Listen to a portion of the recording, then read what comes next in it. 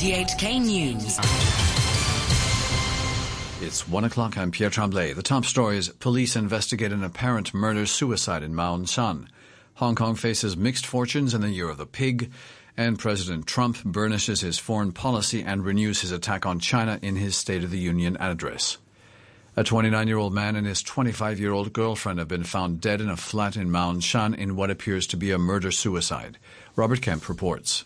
Police received a report at about 8:30 yesterday evening from a woman who said her brother had been found hanging from a rope inside a unit in Ma Kam Street. On arrival at the scene, police found the man hanging and the woman lying unconscious on the bed. The woman had multiple stab wounds. A knife, a cutter, a pair of scissors and 2 ropes were found inside the unit. Both were certified dead at the scene. The Year of the Pig offers mixed fortunes for Hong Kong, at least according to the fortune stick drawn by Heung Yee Kuk leader Kenneth Lau. Candice Wong has more. Traditionally, the Heung Yee Kuk leader seeks a blessing for the city on the second day of every Lunar New Year. This year, Mr. Lau drew stick number 86 at the Chair Kung Temple in Sha Tin. This is interpreted as signifying that people have to be cautious whenever they're on the move, and it doesn't augur well for profits either. But Mr. Lau isn't too worried. He says it means there's a better future for Hong Kong when people support the government and avoid disputes. He added that although the trade war between China and US is still going on, the SAR can weather the storm with prudent financial management. President Trump has used his annual State of the Union address to underline his international achievements, starting with a tough line on trade with China and his efforts to engage with North Korea. Richard Pine has more. Mr. Trump told Congress that Washington's aggressive negotiations with Beijing would end the mainland's alleged theft of US jobs and wealth. And he renewed calls for Beijing to make far-reaching structural changes to industrial policy.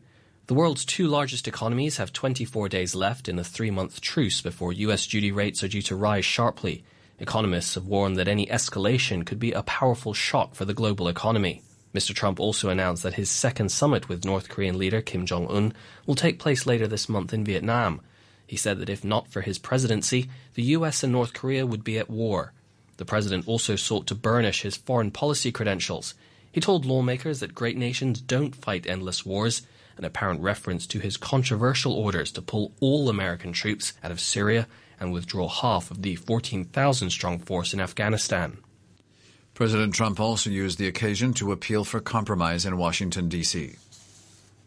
We meet tonight at a moment of unlimited potential.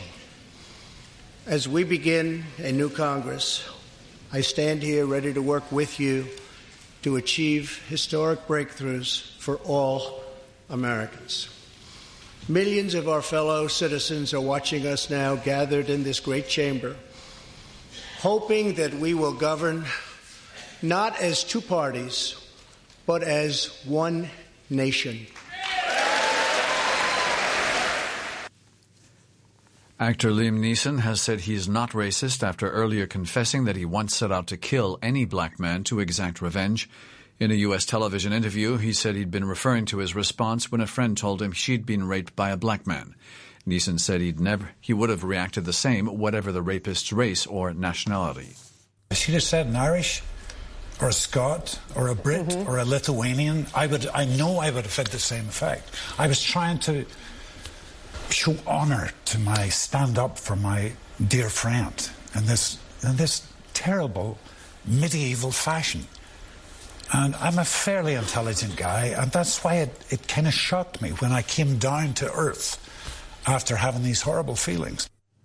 Pope Francis has publicly admitted that there's a problem within the Roman Catholic Church of bishops and priests sexually abusing nuns. He told reporters that this abuse was continuing, and he was working to stop it. The Pope said a number of clerics had been suspended. I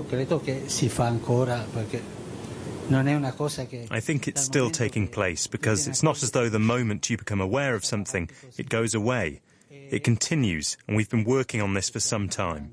We have suspended a few clerics and sent some away over this. Should something more be done? Yes. Do we have the will? Yes. But it's a path that we've been on for some time. You're listening to RTHK. The time is 1:05. Earlier, the Pope also said he's willing to mediate talks between Venezuelan President Nicolas Maduro and the opposition leader Juan Guaido, provided both sides request it.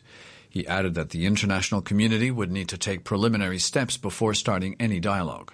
Speaking to journalists during his return from Abu Dhabi, he also said the Venezuelan president had already tried to contact the Vatican. Before the trip, I knew that Maduro had sent a letter. I have not yet read it. I will open the letter, I will see what can be done, but the initial conditions need to be that both sides ask for it, and we are open to this. Venezuelans, who are predominantly Roman Catholic, fear the standoff between Mr. Maduro and Mr. Guaido could descend into civil war.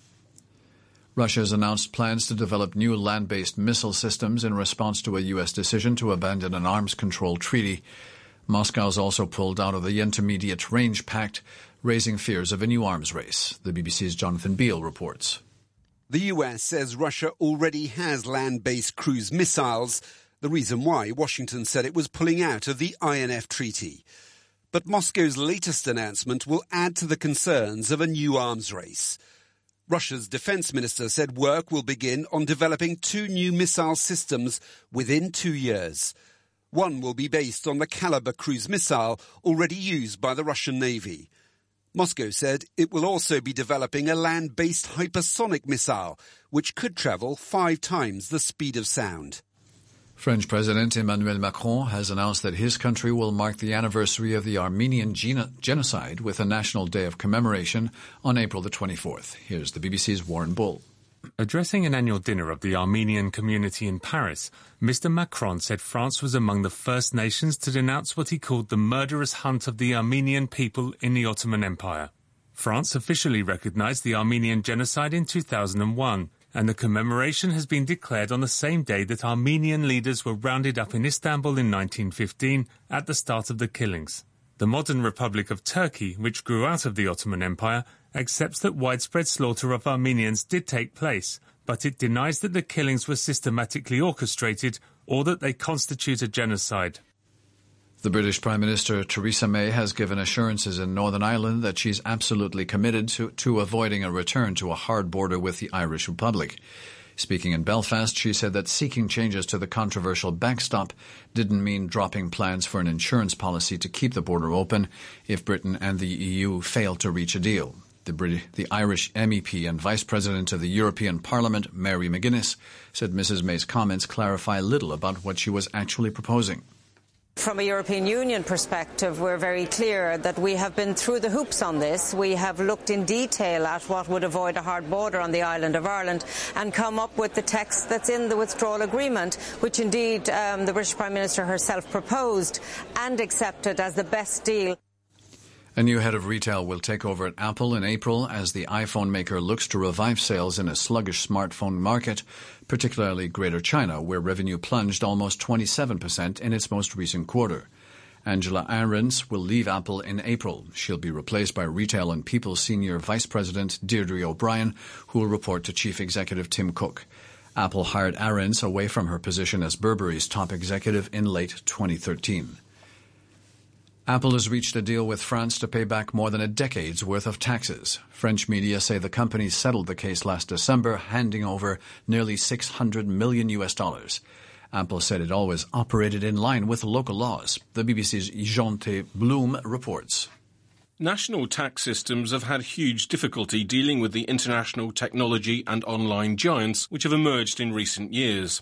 Many have been able to massively increase sales across Europe, while arranging their accounts so that any profits are made in low-tax economies, like Ireland. France has been leading a fight back, and this deal follows one with Amazon late last year. France believes the long-term solution is an EU-wide tax on such companies, but it's likely to face opposition, not least from countries like Ireland. At the Lunar New Year Cup, J-League side Sagan Tosu beat a Hong Kong 11 4-2 on penalties following a 1-1 draw at Hong Kong Stadium. It was the second match of the competition. In the first game yesterday afternoon, Shandong Luneng Taishan, which finished the previous Chinese Super League season in third place, beat Auckland FC 2-1. Shandong and Sagan Tosu will now play in the final on Thursday. Hong Kong and Auckland will play in the third place playoff of the same day. To end the news, our top stories once again. Police investigate an apparent murder-suicide in Ma On Shan. Hong Kong faces mixed fortunes in the Year of the Pig, and President Trump burnishes his foreign policy and renews his attack on China in his State of the Union address. The news from RTHK. Thanks, Pierre.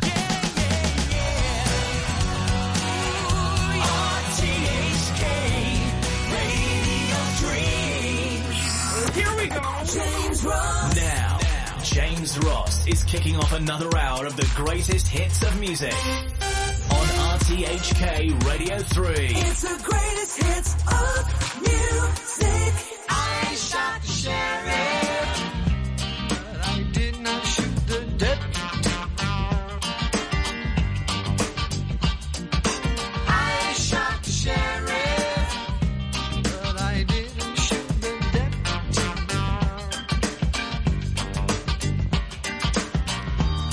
All around in my hometown, they're trying to track me down. They say they want to bring me in guilty for the killing of a deputy,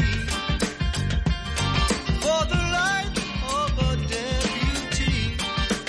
But I say,